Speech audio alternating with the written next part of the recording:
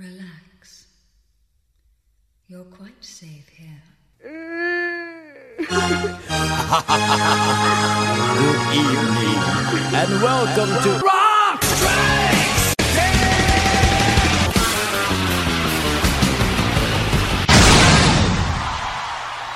10! Welcome to Rock Strikes 10, the show guaranteed to always give you 10 songs, no more, no less. My name is Joey. I want to thank everybody for tuning into the show here today, whether you're doing it at cnjradio.com or you're subscribed and leaving a star rating and review on iTunes, never missing one single episode. Thank you, especially everybody who does that. All right, Dateline, February 16th, 2016. The reason I say that is because that's when we're recording this episode. This is going to come out sometime in the springtime, so just wanted to mention that because we're doing these while it's fresh on the brain. This is part 2 of our year-long tribute to David Bowie. So, of course, we have the man with me here at my side, Logan. Hello. Hey, Joey. Hey, Logan. Did you have a longer intro or something? No, okay. That's it. That's all it You should know him, be. you love him. Yes. Ready to do this part 2 of our year-long David Bowie tribute. We are going to be doing basically roughly 1975 through 1981-ish. I was going to say 81, I think. About that. Basically the ending of the Scary Monsters era. We've got a handful of odds and ends throughout the show, and then the last 2 songs are going to be big surprises, I think, for those of you out there. Logan knows about one of them. I didn't tell him about the finale, so the finale I'm building up is going to be a big deal. Okay. So, but let's go ahead and start off. Back in March 7th, 1975, an album I think losing fans and gaining some others. Yes. This is a little more mass appeal. He changed again. This is the Blue-Eyed Soul, the Thin White Duke, the Berlin leaning, going into that. Well, getting close. We're still, yeah. It's still a journey. Yeah. It's still a journey. It's before that really weird controversy that I heard about where, like, he supposedly sig-hailed off of a train or something like that. Oh, man, I don't remember that at all. There's a picture of it, and it's like, dude, somebody just caught me in the wrong... Like, this was actually, like, news for a minute. You know? Right. So, that's how big he was. So, but yeah, the Young Americans album, it's a whole other thing. Like I said, we were talking about this at the very end of part 1. Go back and listen if you haven't heard, because you really should listen to this chronologically if you do anything. But halfway through the Diamond Dogs tour, Bowie was already basically recording sessions for what would become the Young Americans album. And apparently, if you went and saw the first half of the Diamond Dogs tour, the second leg was almost like night and day from the first one, because he was already going in a R&B soul direction. A little more pop, a little less rock and glam. Yeah. That's just the way it is. And this is where he starts to earn his chameleon stripes that he that he was known for, decades and decades over. So yeah, Young Americans, an album that, I bought it. I bought all the Virgin reissues when they came out in 1999. I finished those up. And, Young Americans is one of those albums that I didn't listen to as much as maybe some of the stuff we covered in part 1. But even just going through some of the tracks, trying to pick out what to do for this show, I gotta say, this is one of those albums that it's hugely successful, don't get me wrong, but it's weird. Like, in the fan realm, I feel like now it's kind of underrated. There's some really great deep album tracks on here. Yeah. For an album that starts off with Young Americans, right, big hit, and the last song on it is Fame. Yeah. So the 2 huge singles that this album is known for. Bookended. But in the middle, it's like, there's something interesting going on that people should hear. And that's an album, I think, well worth picking up. And the thing about this period for him is that he didn't just scrape the surface. He went headlong into it. He went to the clubs where soul music was being played, whether it was live or, some DJ. But he went to Harlem and just completely immersed himself in American soul music culture. So he was able to also, pick some pretty young talent at the time. Yeah, absolutely. I mean, a guy that nobody had ever heard of, not only is on this record, got a co-write on it, Right. Luther Vandross, Right. who would become a Hall of Fame R&B soul Yeah. singer. I mean, Yeah. that guy was huge. Huge. No pun intended. No. He was, No. He was huge. Yeah, well, his weight did yo-yo over the years, and I should talk, but yeah, no. Luther Vandross getting his big break, coming into David's camp, and he even, I noticed in the liner notes of Young Americans, gets a vocal arrangement credit along with David. Yeah. So he was an equal partner, it looks like. Yeah. So Well, and it seemed to me from his sessions, from what I'd seen, he really did make it a little bit more of a democratic, because it was new, exciting music to him, and he wasn't exactly sure. He knew what he wanted, but then there were some elements to where he didn't exactly know, because it was a new fascination for him. yeah, no pun intended. Once again. No pun intended. Yes, that's true. And wanting to keep the authenticity. Right. He wanted to it's keep important. it very authentic. Yeah. And he did a great job. Yeah. He did a great job with this record. Then you take all that, and this isn't just a strictly R&B record. No. There's some pop elements in there, and there's some classic rock elements, classic pop, whatever you Yeah. want to call it. All of that being said, at one point, there was a session that was almost kind of separate from the album itself, where it's like, well, John Lennon's coming down. Right. And we're going to do a couple of songs. One of them was a cover of the Beatles' Across the Universe. Great song. Right. One of my favorite Beatles songs ever. And probably Lennon's best, if you had to put a gun to my head and ask me what it is. Whoa. It's up there. It's top 5. Okay. We'll say. That's Package. It's tough for Lennon, but that's top 5 for me, personally. So you got that. And then I still don't think a lot of people realize that along with Carlos Alomar and David, Right. Fame was co-written by John Lennon. Yeah. A lot of people probably don't know that still. Yeah. It's neat that, Or that he's even actually on the track. yeah, that's him playing on Yeah. there, and it's him playing on the Across the Universe. Yeah. He doesn't sing on it, really. He just plays. I think he just does the Fame shout out. Oh, I was talking about the cover. Oh, okay. But yeah, Right. Yeah, that's right. definitely him in the background on Yes. Fame, for sure, saying Fame. And, it's funny, I still hear that song played in retail stores, and even in my store. Right. And I love it because it's always a chance for you to hear the word shitty in a retail environment. Because they never realize that that's the line. Still. Would they know to No, they never would. hit the little... They still don't. I don't know what that... Yeah, never mind. It took the FCC like 30 years to realize that shit is in the song Legs by Right. ZZ Top. And nowadays it's like, I gotta have her. But like for 30 years we got away with it. Just like Got away with it. just like fucking Who Are You by The Who. Yeah. But anyway, Yeah. that's a whole other show. That's a whole other thing. whole other show. Okay, so we got the John Lennon factor. We got the Luther Vandross factor. Mike Garson's still in the picture, so that's all still going on. Right. Yeah. And we got Earl Slick and Carlos Alomar in the picture now. Right. And it's those guys will become staples in the band for years and years and years. Almost the next 20 years? God, yeah. And Earl was on the last ever tour, even after Yeah. all of that. Yeah, he was. Yes, he Yeah. was. So on an album like this, what to play? Logan, we kind of, before we went on the air, were like, what do you want to hear? So you just tell me what we're going to play, because I don't even know now. Go ahead. Well, I think we flipped a coin on it. Sure. I think we should play Win. Right. But we could play Right. Right? Right? Right? Is that right? Is that Yeah. what you want to play? You want- I don't know, man. I What do you know. think's the better? What's a better opener in your opinion? If you were starting a show, if you were going to go see Bowie, what would you rather have him open the show with? Let's go with that. Right. Okay, there you go. From Young Americans, this is Right. Right. Right.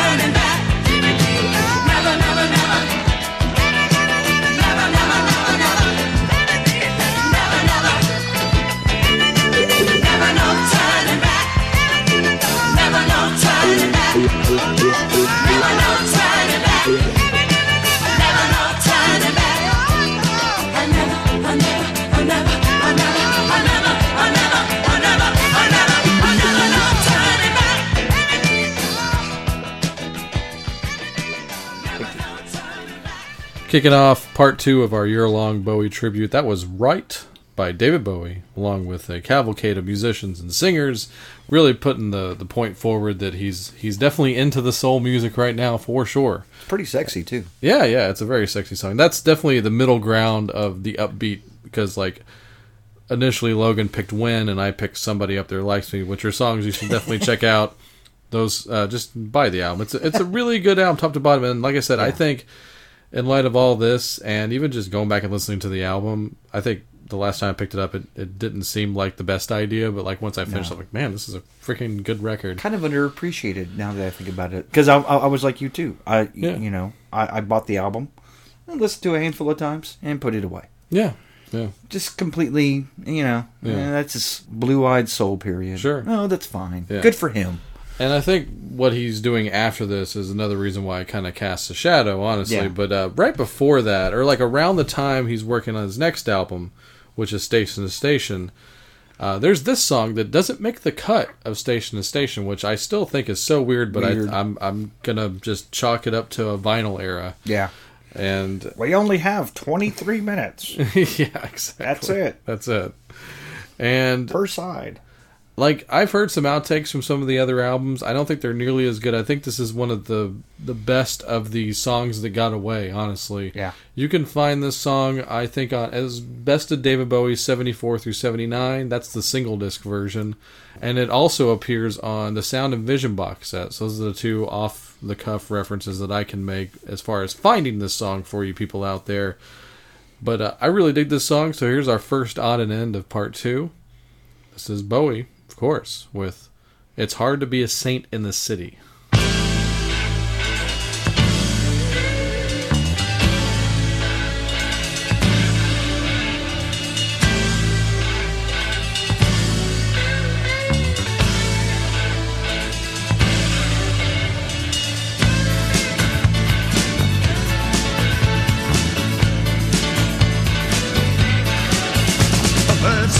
Like leather and the diamond hard look of a cobra. I was born blue and weathered, I burst just like a supernova. I could walk like Brando right into the sun and dance just like a Casanova. With my black jacket and my hair slick sweet, silver stars on my duds just like a Harleyan heat. When I strut down the street, I could hear its heartbeat. The sisters fell back and said, "Don't that man look pretty?" The cripple on the corner cried out, "Hey, niggles for your pity." Them gasoline boys downtown, they sure talk gritty. It's so hard to be a saint in the city.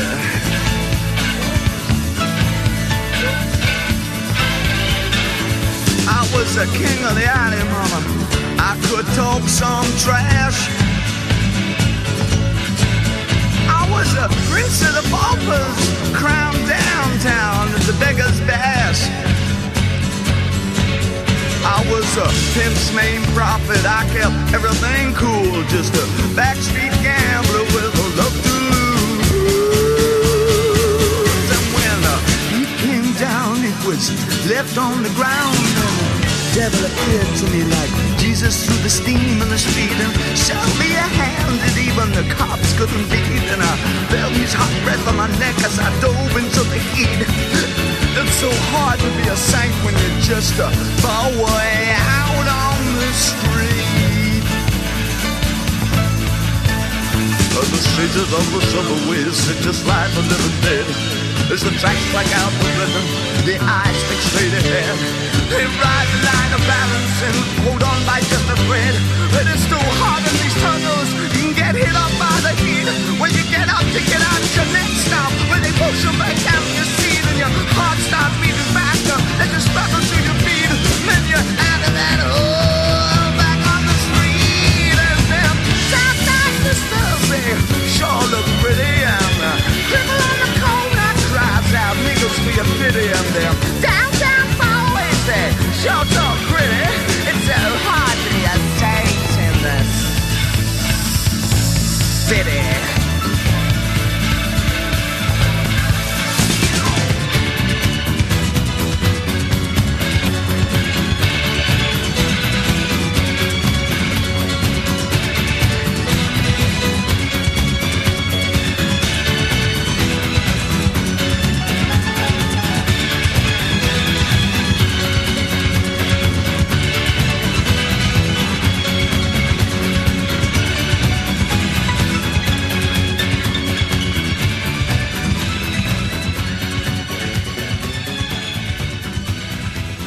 right, there you go. So I have Logan sitting here in the studio with me, and I'm glad you hipped me to this. Wait, because is that where I am? Yeah. Oh, my goodness. I'm glad you hit me to this, Logan, because I'm like, I really dug this track. Matter of fact, I told him I listened to this song, actually, the night that Bowie passed. But I really love this song, and I just never made the connection. That being said, I've never owned the album this song originally came off of. Right. That was a cover song. And when you hear the arrangement now, even if you just go back now and rewind it and listen to it, you're going to be like, oh yeah, that totally sounds like this person's song. So who originally did the song, Logan? That's Bruce Springsteen. Yeah. This is a song from his, debut album? Yeah, his first album, Greens from Asbury Park, New Jersey. New Jersey. Yes. I thought it said something else, New Jersey. Yeah. Whichever. Anyway, Springsteen's first album, 1973. So, of course, fact-checking, going online, we checked it out, talking about supposedly this is a station-to-station outtake, but now there's conflicting information on this. Breaking news. Carlos Alomar claims that he never played this song, and he's supposed to be on the track, supposedly. But then Tony Visconti, who's a longtime Bowie collaborator, says that they did this song for Diamond Dogs originally, which that is more in line with the fact that Greetings from Asbury Park would have been a newer thought, because it precedes Diamond Dogs by a year. But no one has come forward to really find hardcore evidence as to when this album was recorded. He said they did a basic scratch track or something for this song, and then Bowie might have gone back and overdubbed a lot of stuff, like his vocals and some extra stuff. It's a really strong track, and the production on this is really good. Yeah, it's good. For supposed outtake. Like a throwaway track. Yeah. That was... Nobody knows who seems to be in the studio to record it. Yeah. So but either way, yeah, it's a very strong cover of the Springsteen original. And when you hear it might have been for Diamond Dogs, I can hear that too. Yeah. But I could hear this on any one of these other albums. I could hear this. It's one of the few songs where you say, I could hear this on Young Americans, and I can hear it on Station to Station. Yeah. So weird. But at the same time, I can hear the Springsteen, kind of like the breakdown. Yeah. Whenever we were just listening to it a second ago. Oh, totally. I can hear Max. Yeah. That's a groove. His riffage. Yeah. Kind of through it. So, yeah. So weird. Anyway. But yeah, I hope you dug that song. If it's your first time hearing it, let me know. Let me know what you think about it. It's very, very good. Very good. So, a little less than a year, of course, after Young Americans, Bowie's already working on this album. Station to Station, January 23rd, 1976 was its release. And I have heard stories, and I think even David at one point kind of corroborated this. This kind of goes back to when I saw him on Live by Request on A&E. Right. And then, someone says, "Oh, I loved you on Soul Train." He's like, "Thanks. I have no memory of that." Oh, yeah, that he was completely coked up. I mean, just... And what I've always heard about Station to Station is that they did it basically in a week. Oh. And he really didn't get much sleep. Oh, yes. Because of said coke. Yes. And this is supposedly the sole album that he has zero memory of ever recording. Yeah. Because sleep deprivation and drugs. That being said... Being awake for 48 hours straight, or 70, whatever it was. Jeez. Yeah. I don't know if you've seen that footage of him in the back of his car where he thinks that they're being followed. You've seen that footage, right? Yeah, I think so. He's so paranoid and so completely. Yeah. Is this around the same time where him and Bette Midler and Mick Jagger got locked in the closet? Yeah, so probably. I would imagine. He might want to claim it. He probably claimed ignorance on that too. Right. But that being said, all that, as much as I'm a straight edge guy, I gotta say, Station to Station, it's kind of my personal favorite album of his out of everything. I mean, like I said, all those classic initial albums, hard to argue, but this is... I don't want to say it's the happy medium between that era and the Berlin trilogy, but it's close. It's pretty close. And it's kind of got a little bit of everything that you love about him. Yeah. If you think he got too artsy with the Berlin trilogy, and if you're not that much into the glam, this is a really nice happy medium. Yeah, it is. That's why Station to Station is kind of the album that we can all, I think, agree on. We can all shake hands on. Yes. Bowie just working overtime. Like on Young Americans, he kept it real simple. He had like a piano and a guitar credit. Yeah. This one, vocals, guitars, tenor and alto sax, bringing the saxophone back. Saxophones. And on an album that had Young Americans, he didn't play the sax on it. Right. But that all being said, yeah, saxophone, the Moog and the Mellotron making their way in. Oh, yeah. Yeah, and Earl Slick, Carlos Alomar back in there. I like that I don't know if this is a pseudonym, but one of the background vocalists credited, the sole background vocalist credited, is named Warren Peace. Warren Peace. Wow. Are you a real person? Creative. Or are you creative. a secret friend, maybe? Email us. All right. Email Joey. This is... boy, there must have been this huge black gap on side 1 of the vinyl, because the kickoff song, Station to Station, 10 minutes plus. Yeah. It's definitely as good as any of the other epics he's ever done. Yeah. This is a good one, and it's got a bunch of different time changes, and it's pure art, is what it is. Yeah. I think, I know that there was a single release for TVC15. The soul hit is easily Golden Years off of this. Still with that soul vibe. Because Golden Years could have been on Young Americans. Easily. No problem. Easily. But everything else, like Golden Years... We could almost go track for track on this. Yeah. I mean, there's only, six songs? There's 6 songs, so... the best memory I have of this song, the reason I kind of went back and listened to Station to Station a lot, especially at the dawn of the 2000s, was because of the Bowie at the Beeb live show. The one that he went in and did with his new band in 1999, 2000, something like that. Yeah. He opens up the show with Wild as the Wind, and it was just like, oh. And like, I would never think to put that at the top of a show. No. But he really just sets the tone for what? I mean, he just... What are you going to do, huh?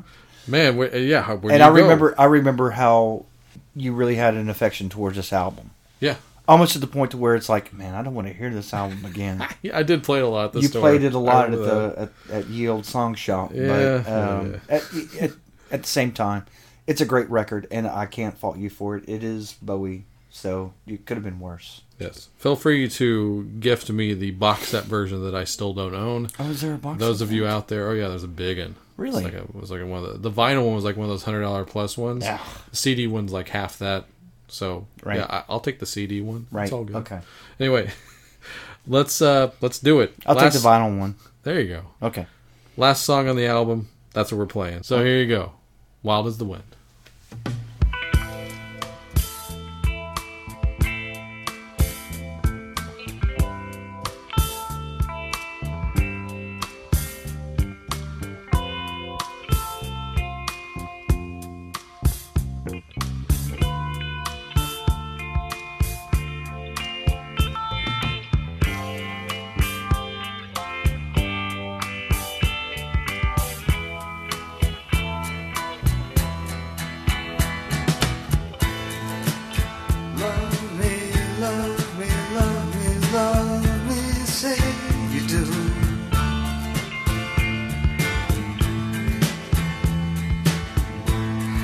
Let me fly away with you.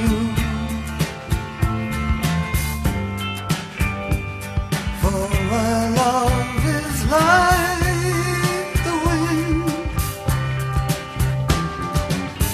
and wild is the wind.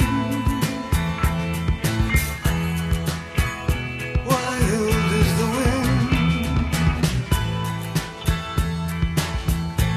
Give me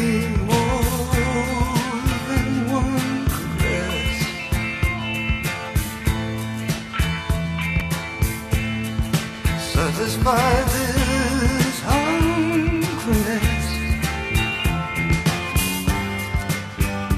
Let the wind blow through your heart. Oh, wild is the wind. Wild is the wind.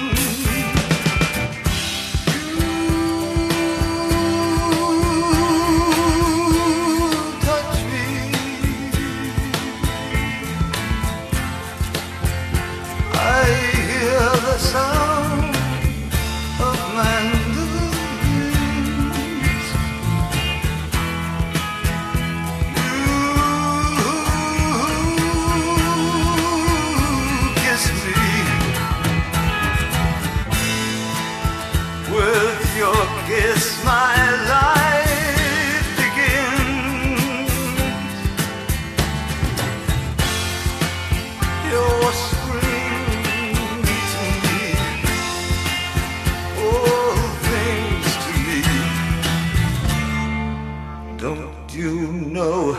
your life itself.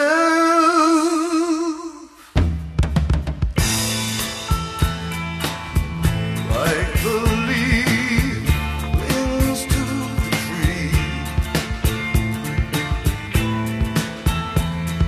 Oh, my darling, cling to me.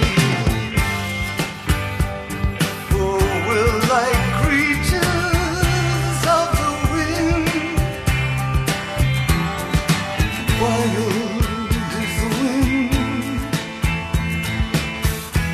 Wild as the wind.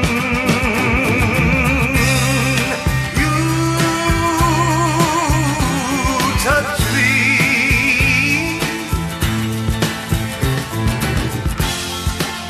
I hear the sound of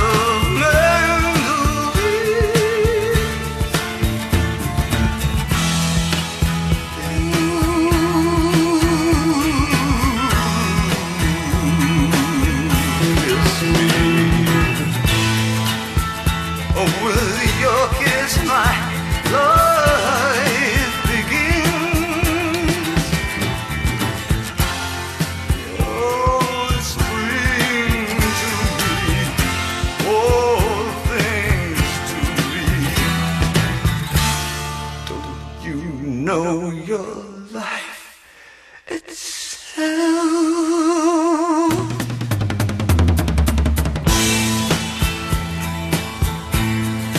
Like the leaf clings to the tree. Oh, my darling, cling to me. Oh, we're like creatures in the wind. And wild is the wind. Wild is the wind. Wild is the wind. Wild is the wind.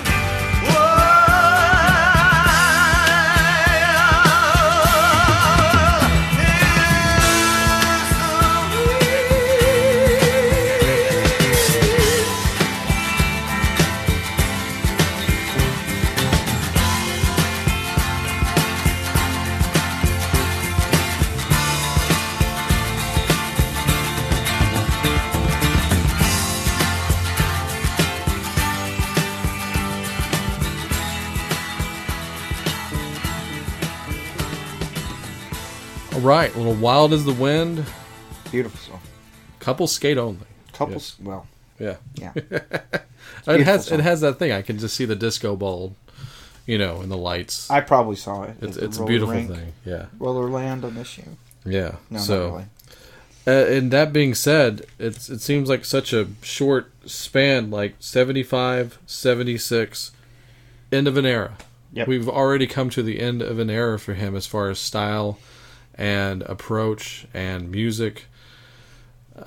I don't know what happened to him personally, or if it's just the artist in him. It's like, now I'm doing something else. Yeah, I think it was his appetite to keep moving and go ahead and get away from his drugged out lifestyle that he had experienced with the last record. From what we know. Yeah, and this is also, the longtime friendship that he has now been sharing with Iggy Pop at this point. Yeah.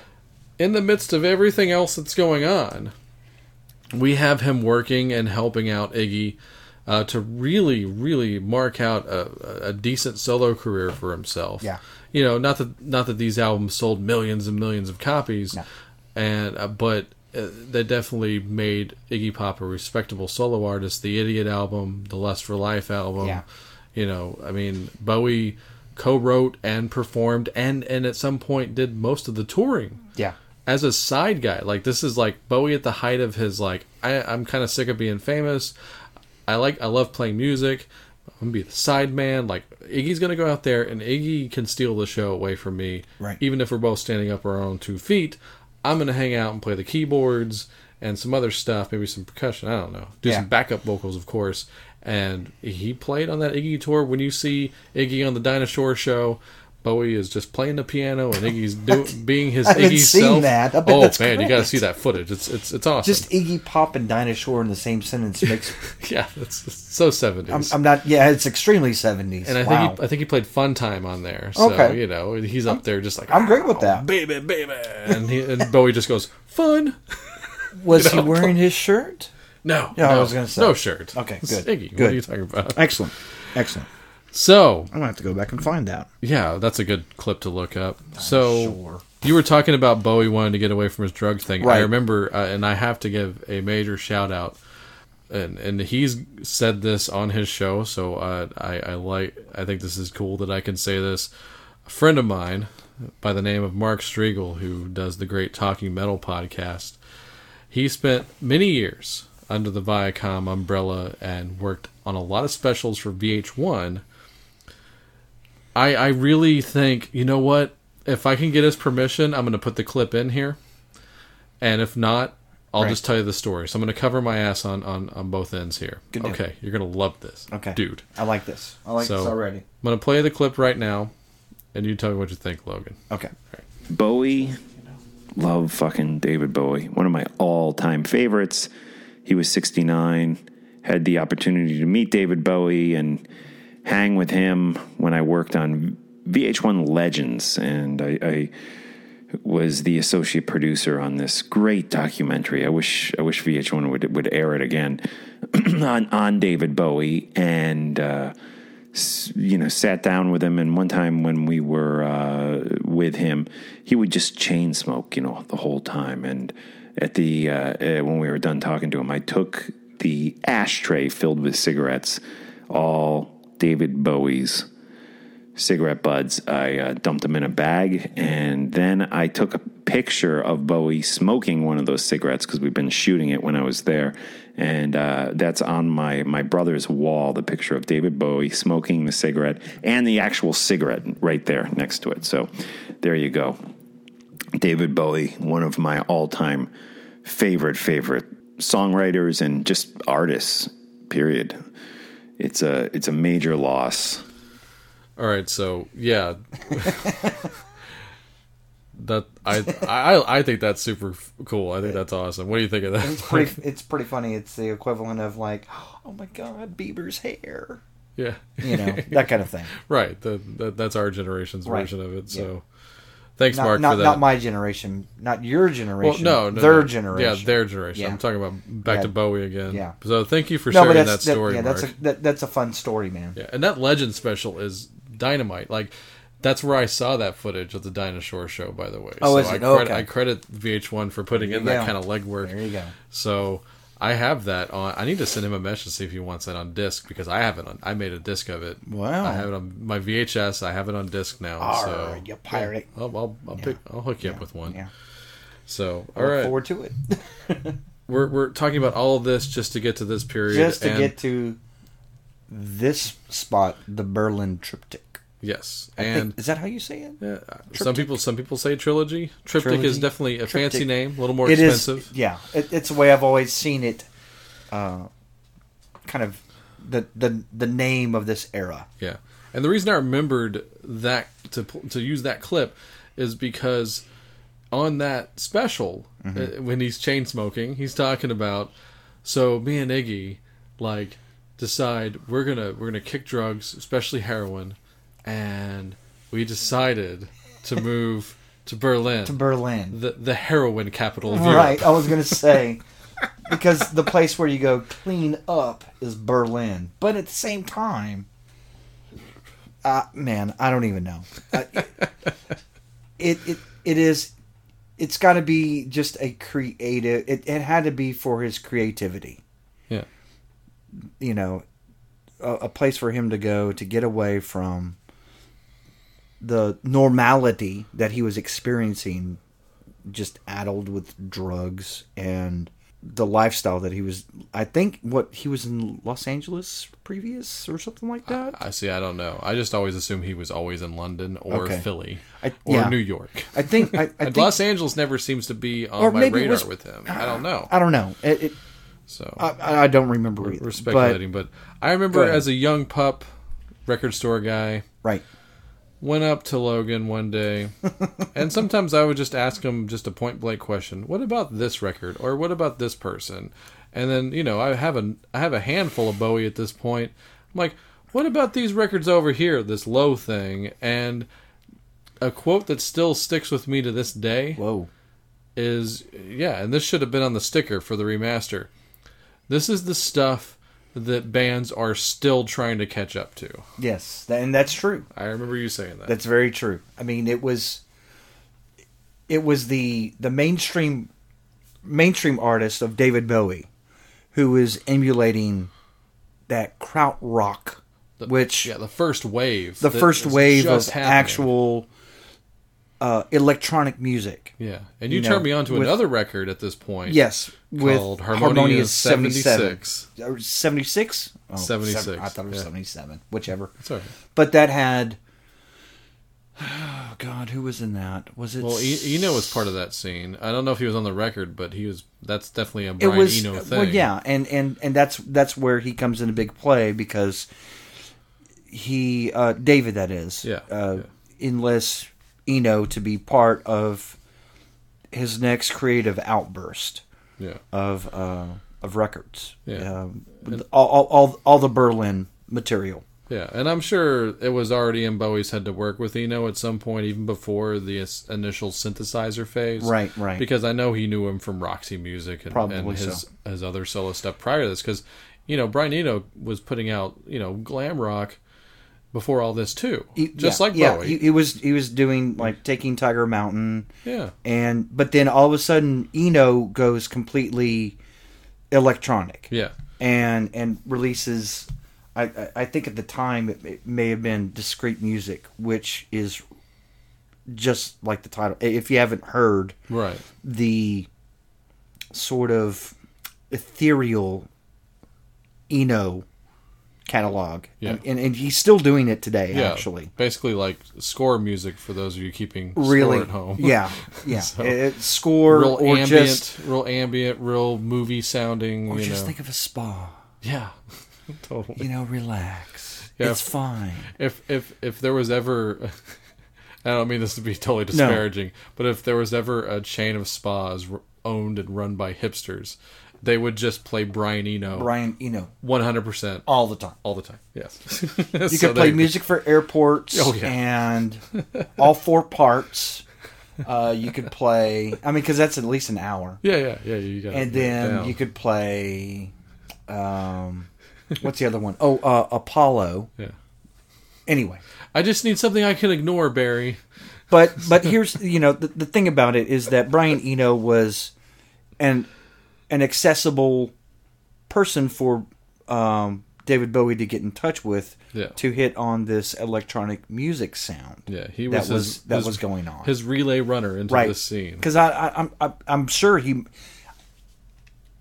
just guessing. I'm not sure if he would have been intimidated to actually talk to the guys in Kraftwerk. I don't know. I think they still seem enigmatic to this day. Yeah, so. and or that they would do anything with him. Yes. Maybe he tried and it didn't work out, but there was this really cool guy from a band that he knew named Brian Eno. Yeah. And just looking at the performance credits on the booklet here, it's like 60-40 Bowie Eno, right, as far as I can tell. So here you go. Bowie gets credits for vocals, guitar, pump bass, the arp, not the harp, the arp. Tape cellos, which is basically a mellotron. That's basically a mellotron, by the way. Tape horn, same thing.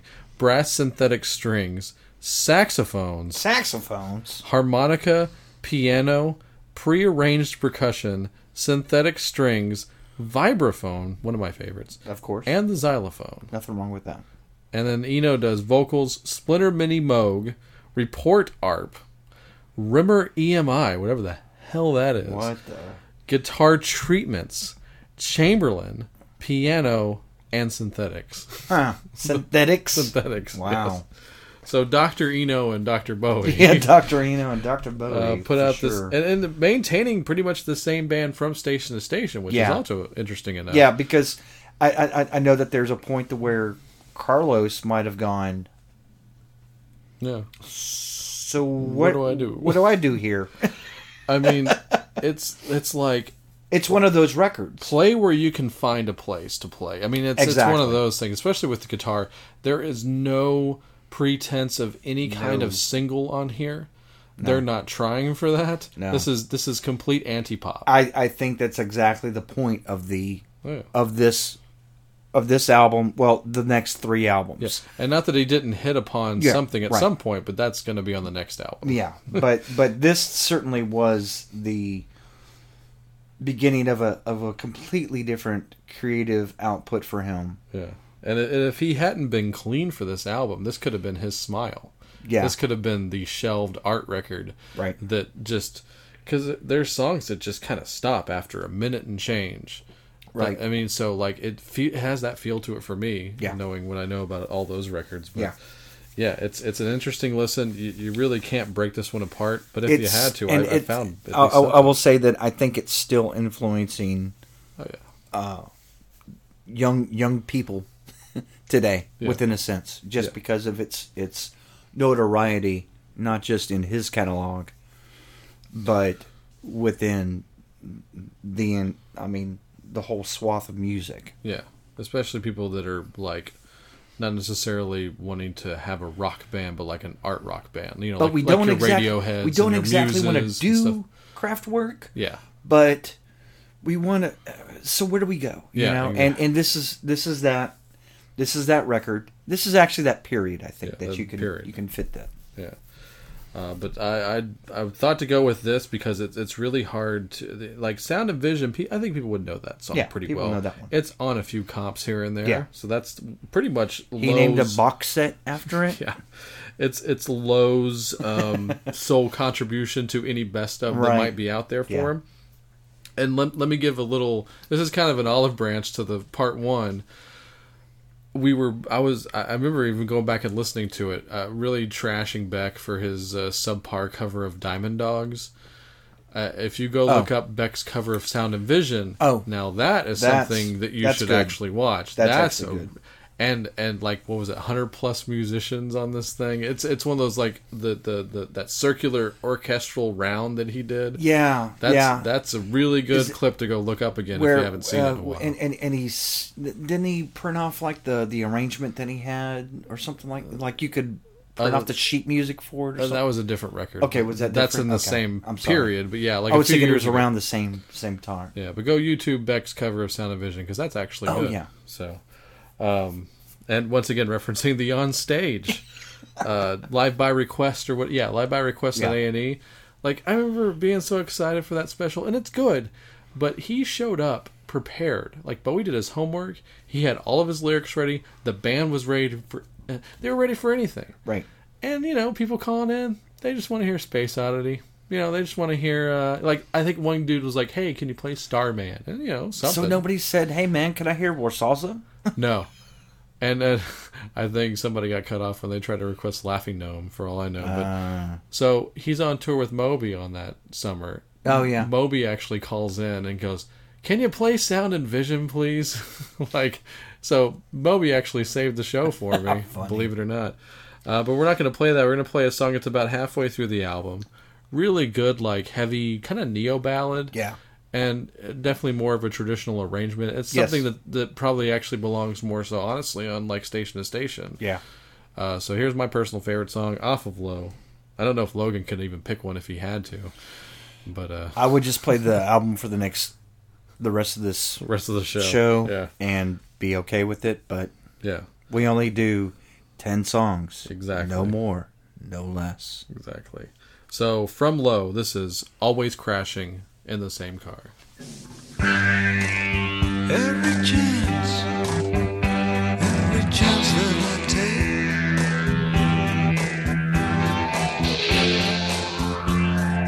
take it on the road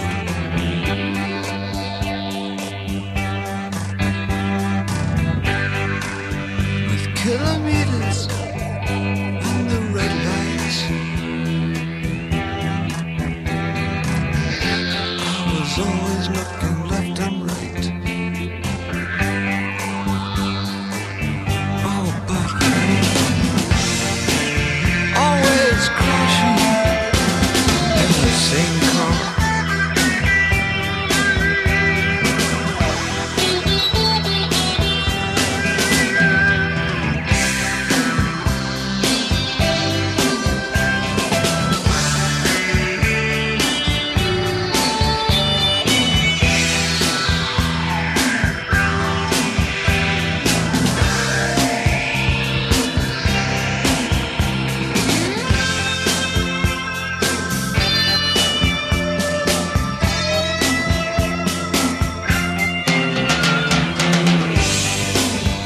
Jasmine, I saw you breathing.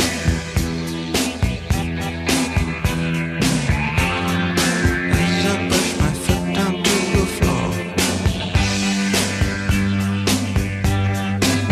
I was going round and round. Hotel garage must have been touching close to 94.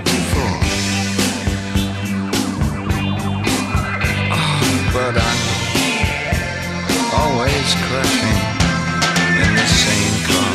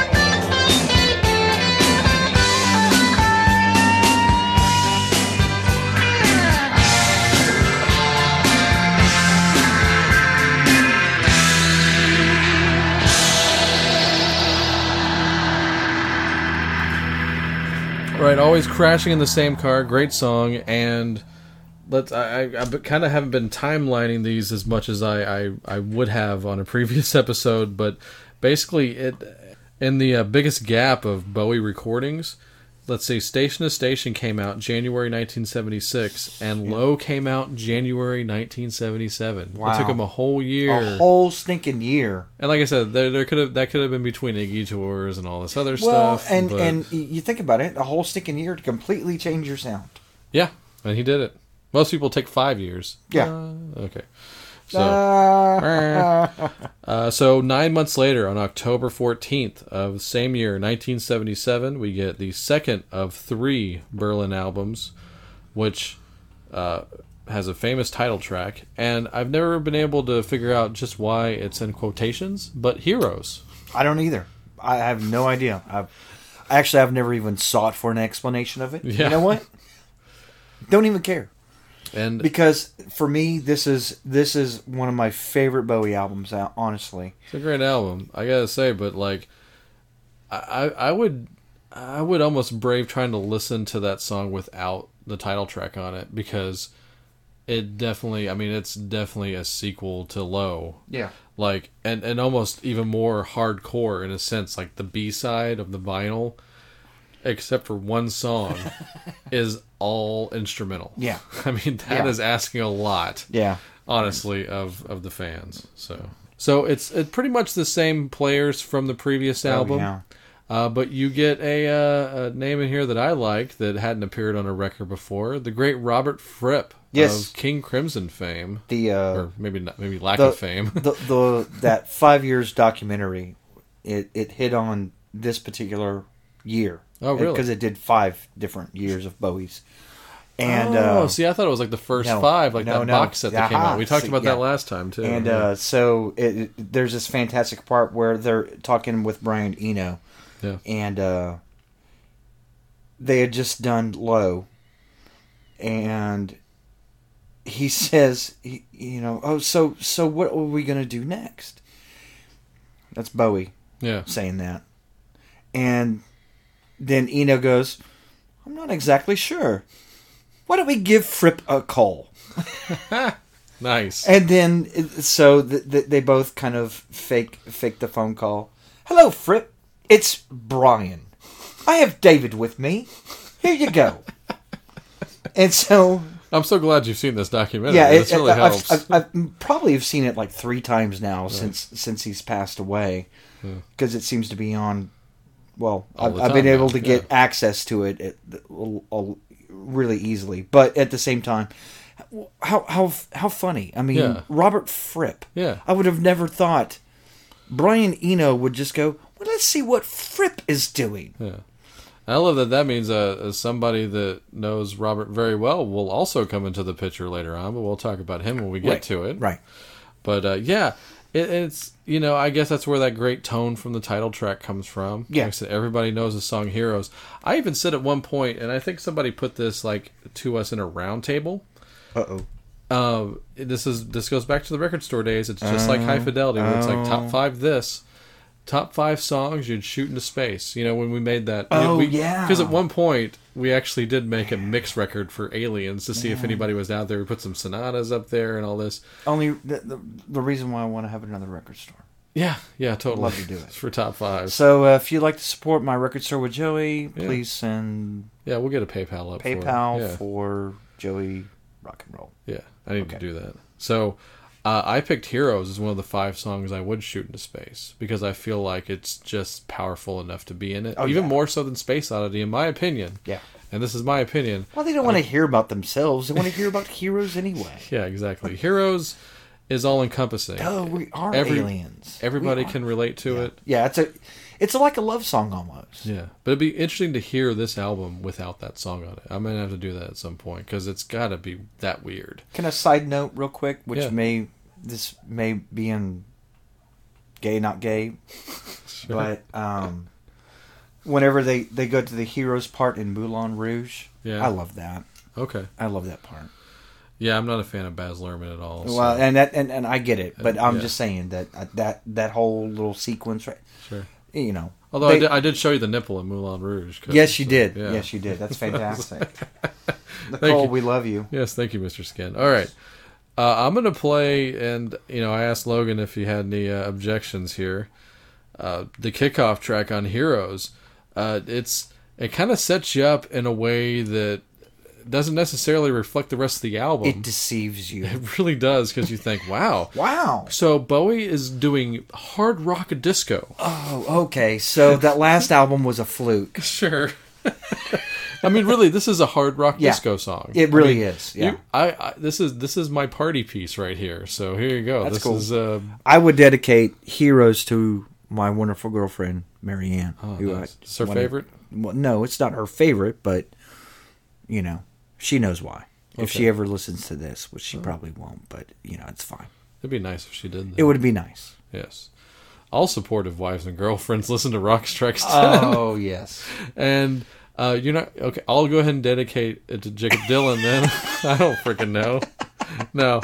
Anybody else try to tackle Heroes of those guys? I'm trying to think, because there was the Wallflowers cover. Yeah, the Wallflowers cover. I don't think anybody else really has. We were talking I about don't can know. we find covers that don't suck, and that one's just fine. It's I'm nice, okay with it's a it. nice bar band version, you Yeah, know. It's what yeah. it is. What it is. Anyway, Hey, first song your song. First song. off of Heroes. Off Heroes. This is the hard rock disco song that I love so much. It's great. It's got good bass. So this is Beauty and the Beast.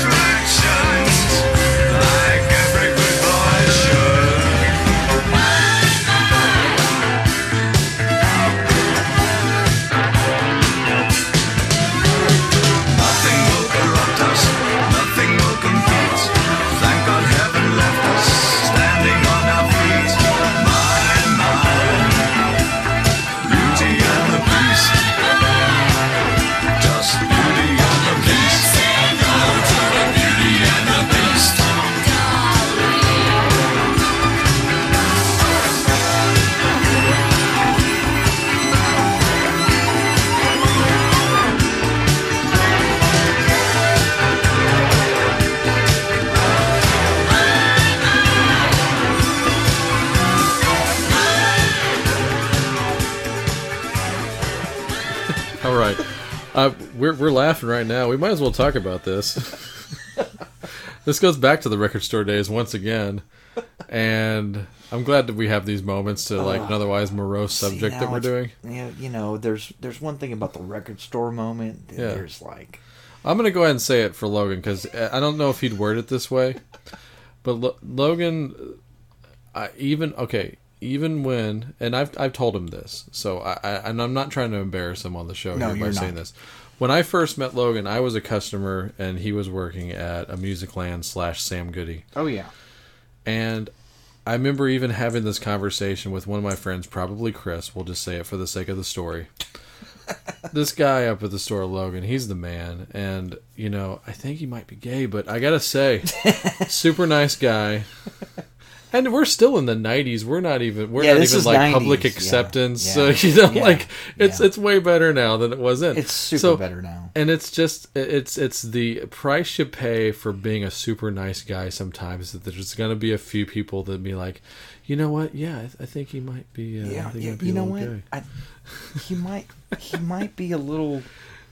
Well, I think he's gay. Yeah, like I said, this is. But he knows all the good fucking records, man. That's exactly, and I can have a conversation with this man about Maiden or Bowie or Which, whatever. by the way, I know a lot of gay people that know some really good fucking records. Sure, Mind you, it tends to lean a little gay records. Not that there's anything wrong with that. Not that there's any. I mean, but you don't have the. It's not the obvious generic. You don't get the gay person normally that would say, "Hey, man, you know what? You should check out, I don't know, Radiohead, Sure. or you know, that new Anthrax." Man, Yeah. it's actually kind of disappointing At the time. Yeah, I was like, we're in Stomp. We're still in Stomp 4-2 era. Okay. Yeah, But so basically that was but they covered the Smiths. right. That's Oh, I love that. Now we're back into the gay thing now. Sorry, but we are. Yeah. And that was the whole thing. I was like, you know.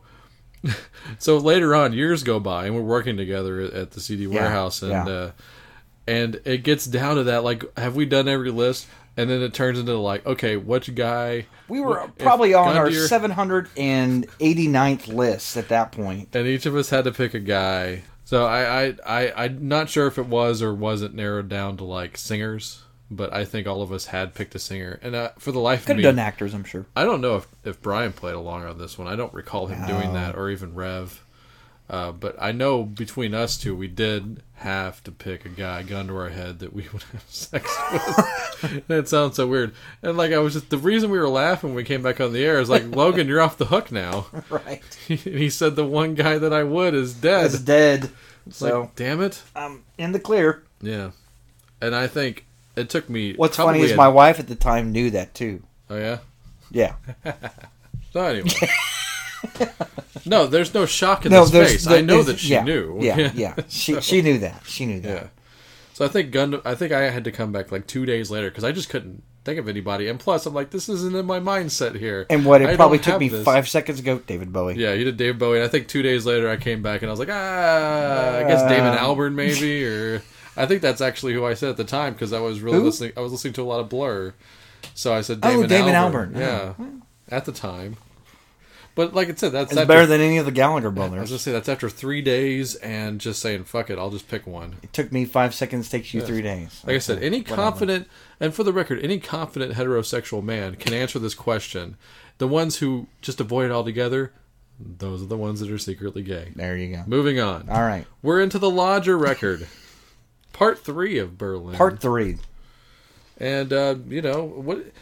I think this one's kind of the lost album. Like, it's weird. It's got 2 songs that turn up pretty consistently on singles collections. So there's 2 singles off of this. Oh, yeah? DJ and Boys Keep Swinging. Oh, yeah. Not much else on it. But I still think, even then, I think because Heroes is Heroes. Right. And Low gets to be the initial thing. Yeah.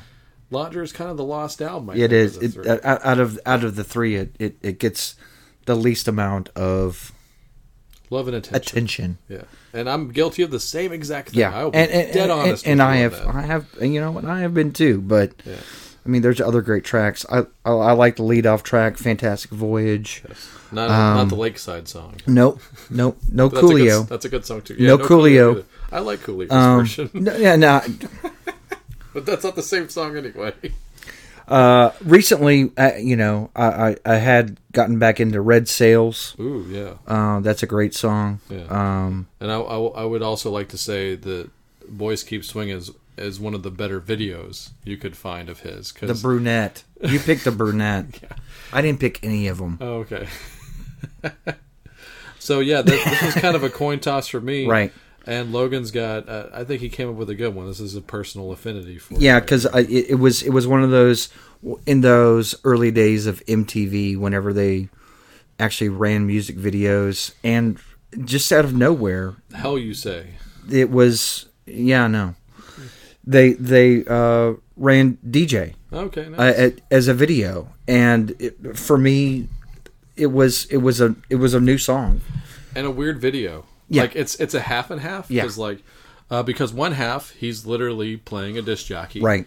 And at some point some of the shit starts blowing up in the studio. Yeah. And then the rest of it is like what do you want to call it? Stock footage of him just hanging out in the streets with fans and friends.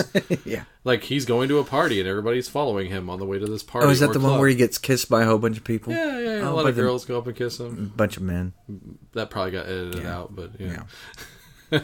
But yeah, so Anyway, DJ. yeah, DJ's a great song. I've always, whenever I just force myself into making somebody's party a little bit more music friendly, Yes. I Just would better. just better. Yeah, I would sing the "I am the DJ, I am what I play." It is our mantra. Yeah. That's what we do here on yeah. Rock Strikes 10 as well. Yeah. So because of that, that's what we're going to play. There you go. DJ. Here's DJ.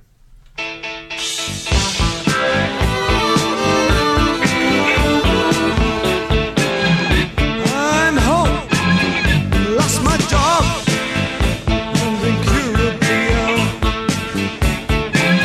You think this is easy? Realism. I've got a girl out there, I suppose. I think she's dancing, feel like tantalized now.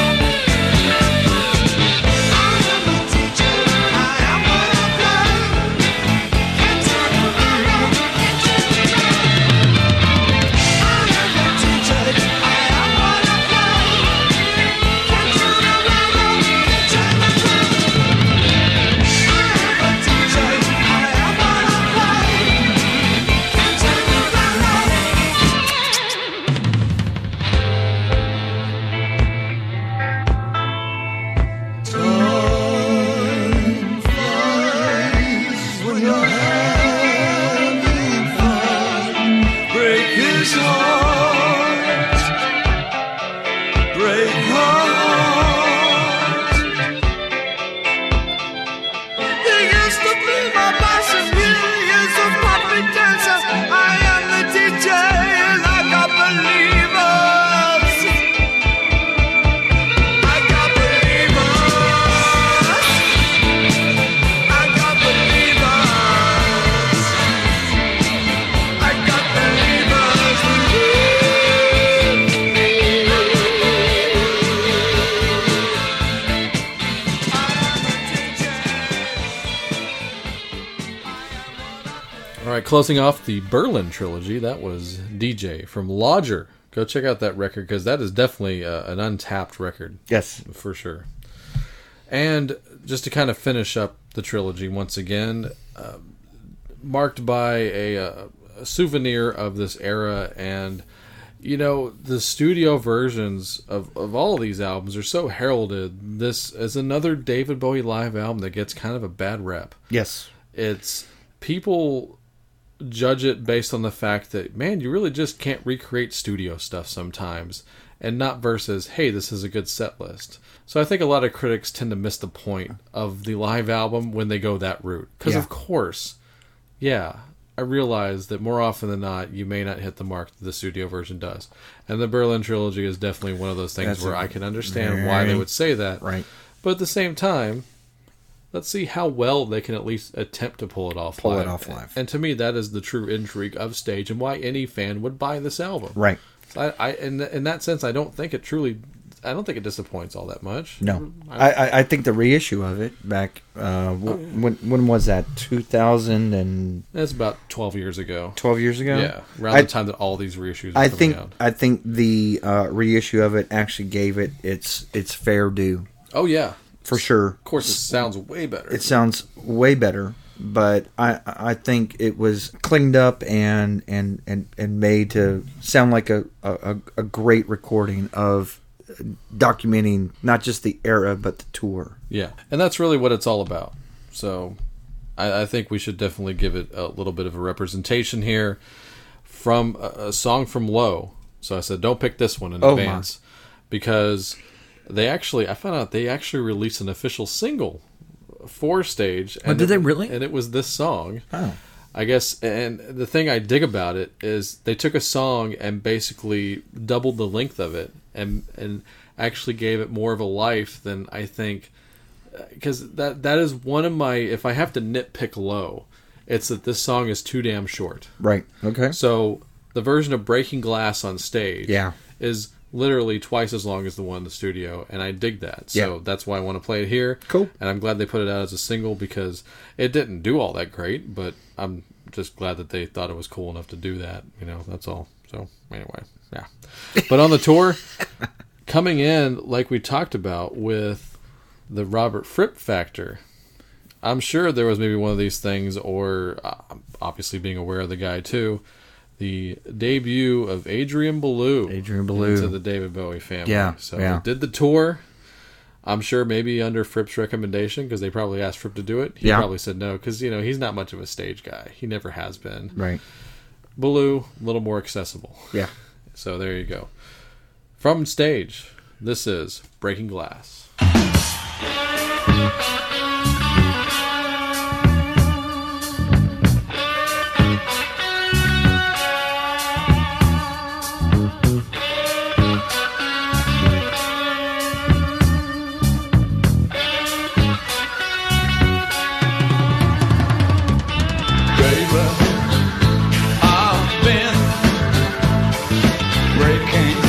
Glass in your room again. Listen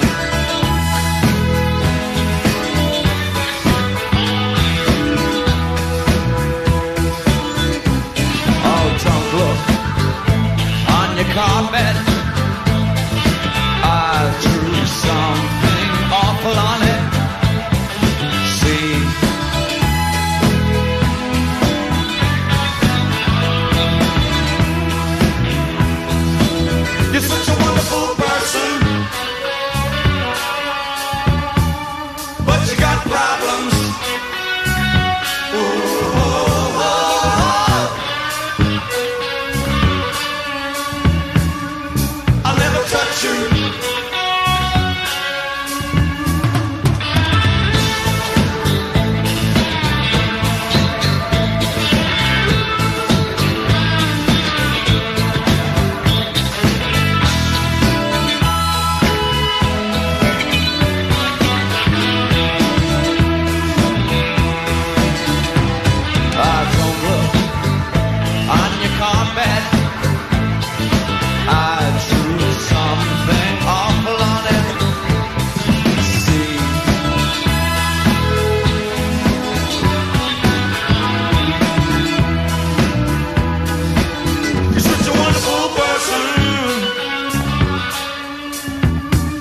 But you got problems.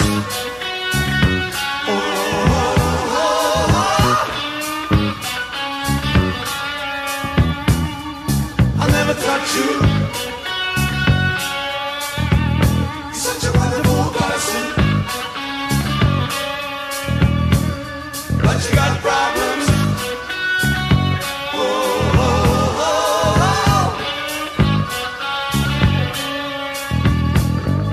I'll never touch you. I'll never touch you. I'll never touch you. I'll never touch you. I'll never touch you. I'll never touch you. I'll never touch you. I'll never touch you. I'll never touch you.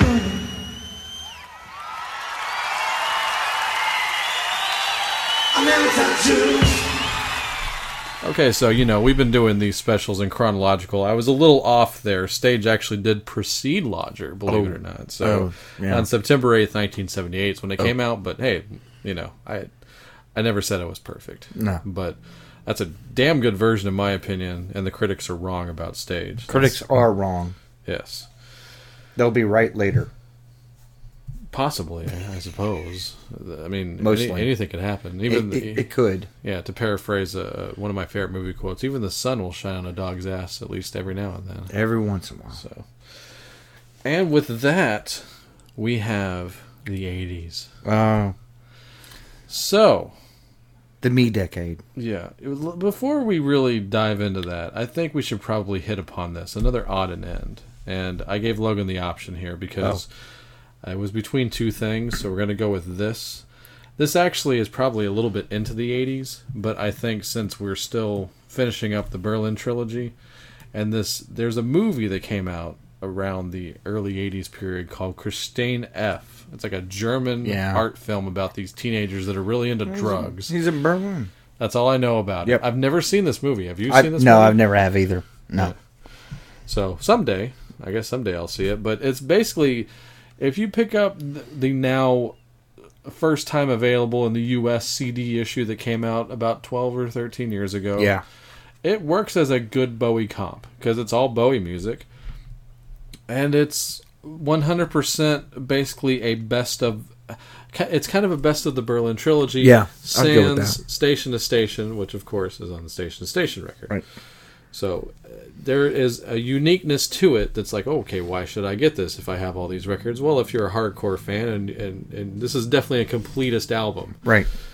I guess they say that a couple of the songs on here are alternate mixes, like Stay and Station to Station are supposedly not the same as they are on the original studio album. So there's that, but then there's also this. So this is kind of our... little olive branch to people being like, hey, I don't know any of these songs. Hey, wait a minute. Here's a song you at least half know. You kind of know it. But not this way. So we're going to play Heroes, the version from Christine F. I hope I'm saying that right. This is the best way I can say it. Boy, I tell you what, I have no idea. Christian, yes. Christian. What if it's German? Yeah. G'day, mate. G'day, mate. Yeah. So this F. version... yes. G'day, mate. F. This version of Heroes... Bowie cut.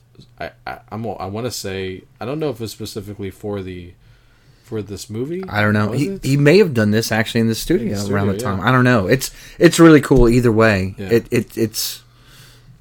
I like it whenever they go back and do other language tracks every once in a while. And that's exactly what this is. There's actually 3 official studio versions of Heroes. There's the original version that we all know and love. Right. On the Sound and Vision box, there's an 89 version of the all-German version of Heroes. Yeah, on Sound and Vision, it's all German. And then on this one, it is both English and German. So it's a 50-50 split. Right.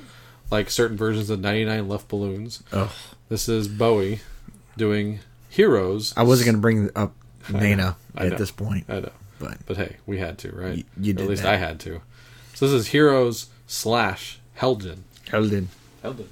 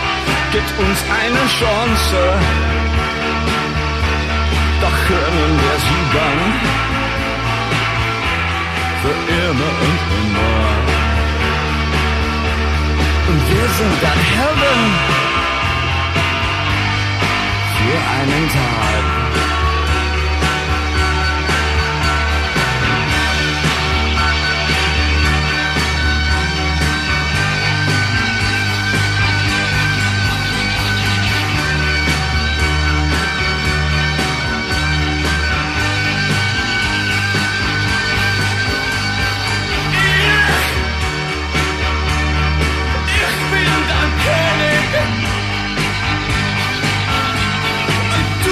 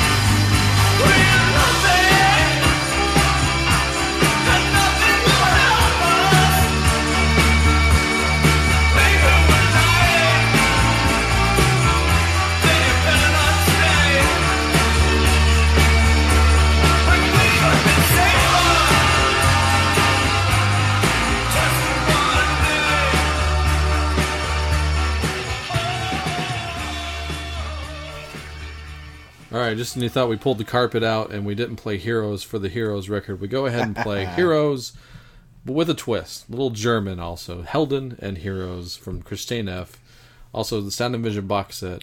I might be wrong about that full German thing, but I remember it being that way, but whatever. Good enough. So now we are truly, for sure, 100% in the 80s. The Scary Monsters record, which I love this record. I think it's great. It's a fantastic album. It is probably... I mean, I don't know if there's any debate that this is his best 80s album. I think, by default, it kind of is. He doesn't have a whole lot of records beside... I mean, there's this, Let's Dance, Never Let Me Down. Yeah. That's it. So, but Tonight. Sorry, Tonight. I don't know why I forgot that, because I actually like Tonight. So, but that's what everybody says. But you and my mom. It still feels like... Oh, I love Tonight. Just kidding. Yeah, Just no. kidding. My mom probably didn't like that's that record at all. But... really cool album. Still feels like we're in the... There's a lot of Berlin stuff still seeping in here, but we're getting into like the new wave, new romantic. I was going to stuff. say it has that sound signature of what was going on musically. Now, people, and even himself, if that's even proper English, would just come right out and say, by the time we got a few years into the 80s, I became a follower and not a leader. Do you think that there's still... I mean, I feel like the Scary Monsters album still has as much originality as almost anything he's ever done. Absolutely. Do you think that what happened on this, and do you think that... I don't see a whole lot of commercial success on this record. No. As big of a single as Fashion was... Right. I feel like maybe the 45 got purchased more than the actual Scary Monsters record. Quite possibly. I mean, at that point, he's... And Ashes to Ashes is a fringe single. It's not a huge single. No, it's not a huge single. I mean, it's not a mainstay. Yeah. It's a favorite of fans. Right. But it's, I think, what was it, Fashion? Yeah, Fashion and Ashes to Ashes are the two singles off of here. And Fashion is really the for this album. I would say it's the defining single because it's disco-y, and it's also part of, like you were saying, this new romantic movement that was either on the cusp or had just really happened. Yeah, especially in England. Not so much in America. But yeah, in England, America for sure. was going to, follow or see what was going on like another 2 or 3 years later, I think. Yeah. But it's a underrated album, perhaps. Yeah, but a lot in a sense. Maybe in the sense, kind of. I don't want to say it's overrated because I don't think anybody's overrating the record either. Right. But I mean, it should still herald a way to document another change in where he was going. Yeah. It's kind of like the Young Americans album of his 80s output. It's not a hated record. No. But it's a little overlooked. I would exactly go with that. Yeah. That it's the Young Americans of the 80s. It came out when in 80? It actually came out on September 12th of 1980. Yeah. So just actually a little over a year and a half from Lodger, which also says a lot. 15 months basically difference on there. But I think he toured with Lodger a little bit longer. Yeah, it's actually, I feel like that tour was a conglomerate of all of the Berlin stuff. So that's why it was kind of like, hey, I have 3 records that America hasn't heard yet. Right? Yeah, might as well promote I'd go with that. I might as well. RCA's probably like, come on, hey, man, David. I think they even re-released maybe some old singles to kind of. Like, I wouldn't be surprised. Like they might have done that. I wouldn't be surprised. I would not at all either. It's our 9th printing of Space Oddity at that point. Well, he went back and recut Space Oddity in 1979, and I wonder if that's maybe part of it. Maybe the agreement was, if I can re-record it, then you can do something with it. Yeah, there's some RCA tricks going on for sure. Yeah. I know. So, but yeah, and I also duly noted the whenever Bowie did the tour with 9 Inch Nails, fast forwarding to the mid-90s, Scary Monsters, the song, was a big part of that tour because that's when they would actually duet together. Whenever Bowie plays Saturday Night Live in the late 90s, excuse me, Right. with Reeves, they played this as the second song, Yeah. if I'm not mistaken. So there's a few callbacks to that song in addition to the other known songs, Ashes, Dashes, and Fashion. Plus, you have Robert Fripp back on board, Right. playing the majority of the album, and a Pete Townsend cameo, Yeah. on Because You're Young. I think it's also worthy noting that this is his last album with RCA before he does move on to Big- EMI, Big money. Big Money, into his next phase. Yeah. Per Which will se. basically be the Yeah. pop phase. Yeah, Straight pop. We'll cover that one next. Yeah, for sure. But this is, I believe, his last album for RCA, It is. Yeah, you're right. and I don't think he left with a whimper. No, this is... And This is- It almost seems like he was like, yeah, I'll give you guys a couple of singles. Why not, Yeah. right? Yeah. And I this is a hard one to pick as well. I don't know if you have a personal Wow, affinity did we for pick this anything on already? here.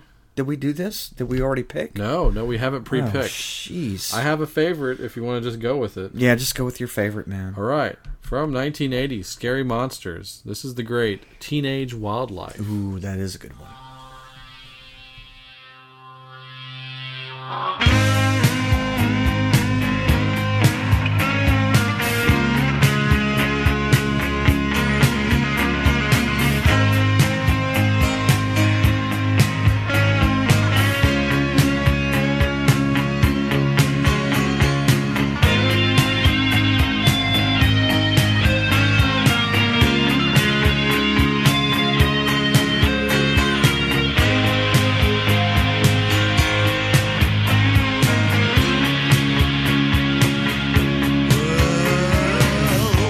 How come you only want tomorrow?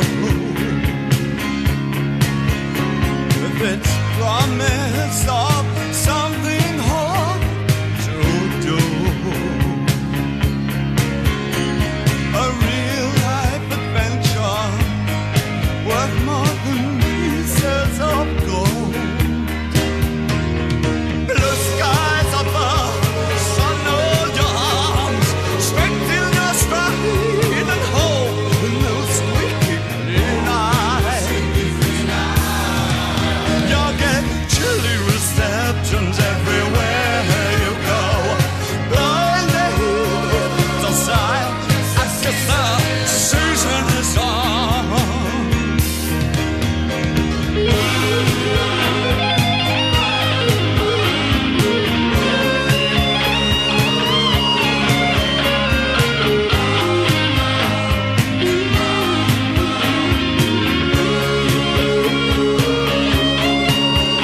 So you take my shadow boxing, search for the truth, but it's all you now.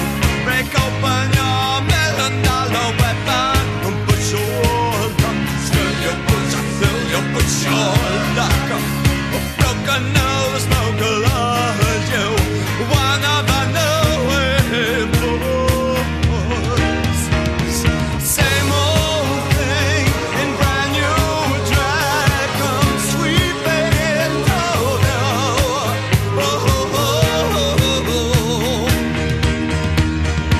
as ugly as a teenage millionaire, pretending it's a whiskey world. You'll take me aside.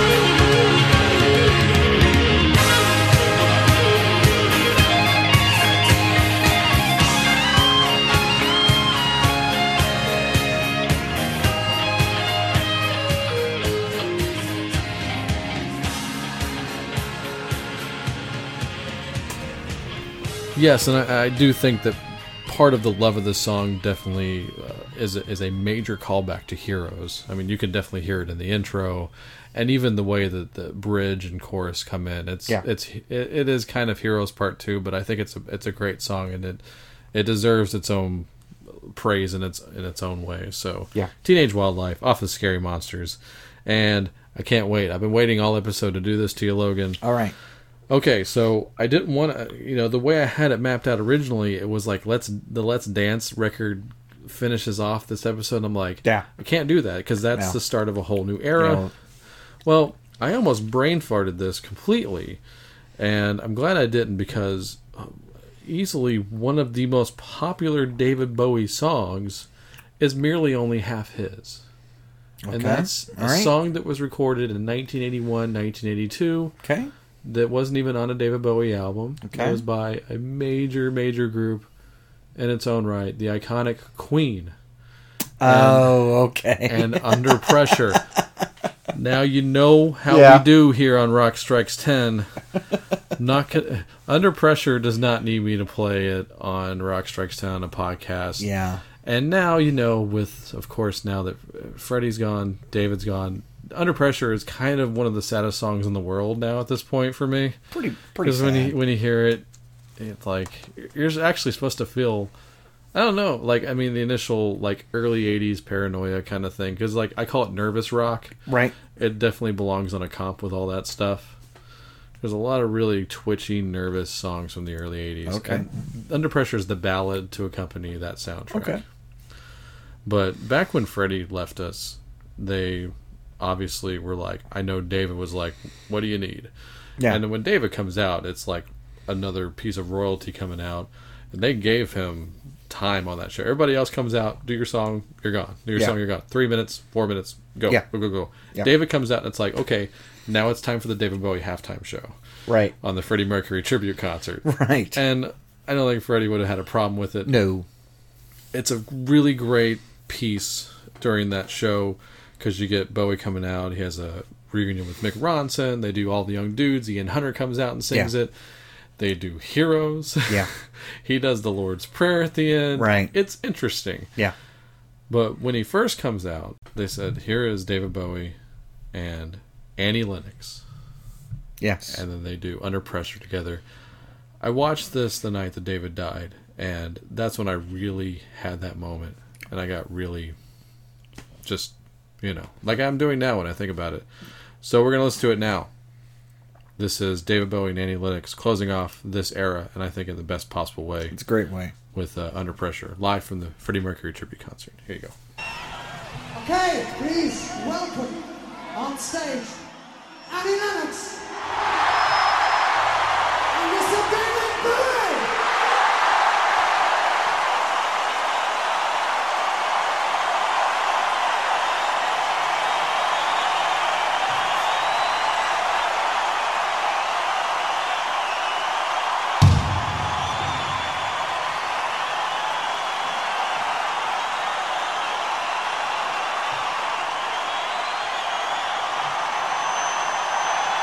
Good evening.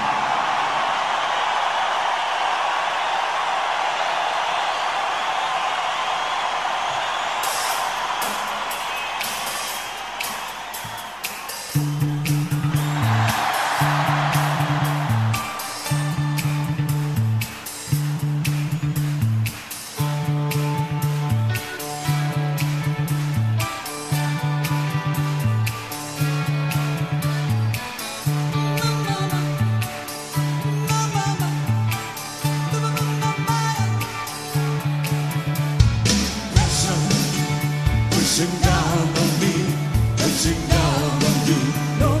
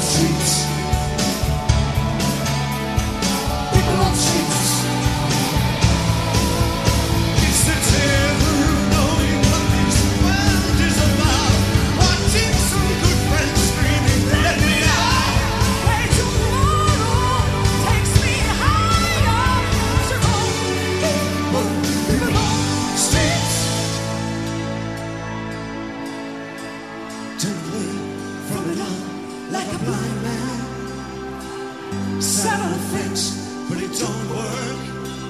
Keep coming up forever, just so slash control.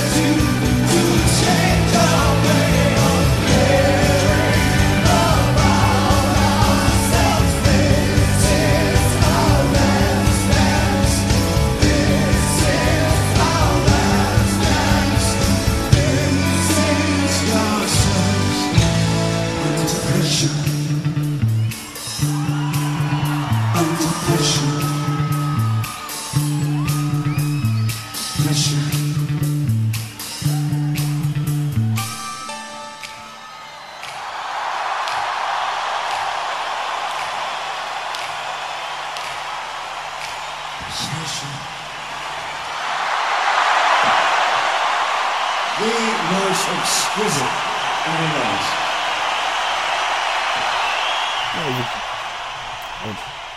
I don't even know how to come back out of that at this point. That was that was a big surprise for me. Yeah, you really, whether you just heard it, just the audio of it, like I made the mistake of like turning on the video clip. I was like, Logan, if you haven't seen this in a while, you got to see it. It's been a really, really long time. I got really choked up and emotional, and I'm fighting back a lot of tears right now because that one just hits me so hard. Yeah. Watch them do that, and it's unforgettable. It's iconic. Annie, man, whoa, wow. Yeah, I actually, it had for me been a really long time, and I know that floated around. I mean, almost immediately after a lot of people heard about David passing away, but a lot of people went to that, and I didn't click on it. I didn't click on the video or anything, but yeah, right. And the way he sings it, I think he even nails it even more than he did on the studio version. Like he's really just in the moment. They're both so in the moment on this one. So much confidence. I mean, Queen for me is the band that I wish I had seen. We talked about that on the last one. Yeah, too. And I can't reiterate that any more. That I may touch on it on the next episode too. Yeah, right. I was trying to find some comic relief so I wouldn't break up watching the clip. I was like, look at John Deacon. John Deacon was he's like really moving around on stage, and he even did a little sway on the drum riser. He stood on the drum riser there swayed back and forth. It was beautiful. The most animated I've probably ever seen him. Like honestly, John Deacon is the atypical bass player. Like if you have a generic image of a bass player, it's John Deacon, and like he's always so just like a mechanic on stage. But during that performance, I think that he was really getting a kick out of it, and you can tell when you watch. He was having a great time. Yeah. But yeah, that's a good way to end this one. Yeah, it's almost too good. We're too good for this. We're gonna cut it off right here. Yeah, but go watch that clip, and maybe do it when you're by yourself. Yeah, because man, or watch it with the one you love. Right. So, which is what we did in a way. I watched it with Nola too, on the night of. Yeah. So, but we're gonna go ahead and get out of here, and we'll be back in another quarter for part 3, covering all of the 80s and a little bit of the 90s for the next go-around of Bowie. Almost the rest of his catalog at that point. Just about. I got a bunch of odds and ends to throw in to pad it to 4 episodes, and I will. Yeah. So, it's easy to do. Yeah. And also talk about a band that wasn't just the David Bowie show. We got a little Tin Machine on the next one, too. So we'll get into that and all that. So everybody else, go to cnjradio.com where you can find links to the Twitter and the Facebook. Tell me what you liked and what you didn't like. And shame on you if you liked nothing on this. No, I'm just kidding. But also, part 1 episode is also on cnjradio.com as well as the iTunes feed. Thank you so much, Logan, for Thank you, Joey. sharing this Bowie special. It's been a lot of fun. It really has. Or as Vinnie Jones said once, it's been emotional. Yes. So, everybody else out there, we'll see you on the next one, and have fun.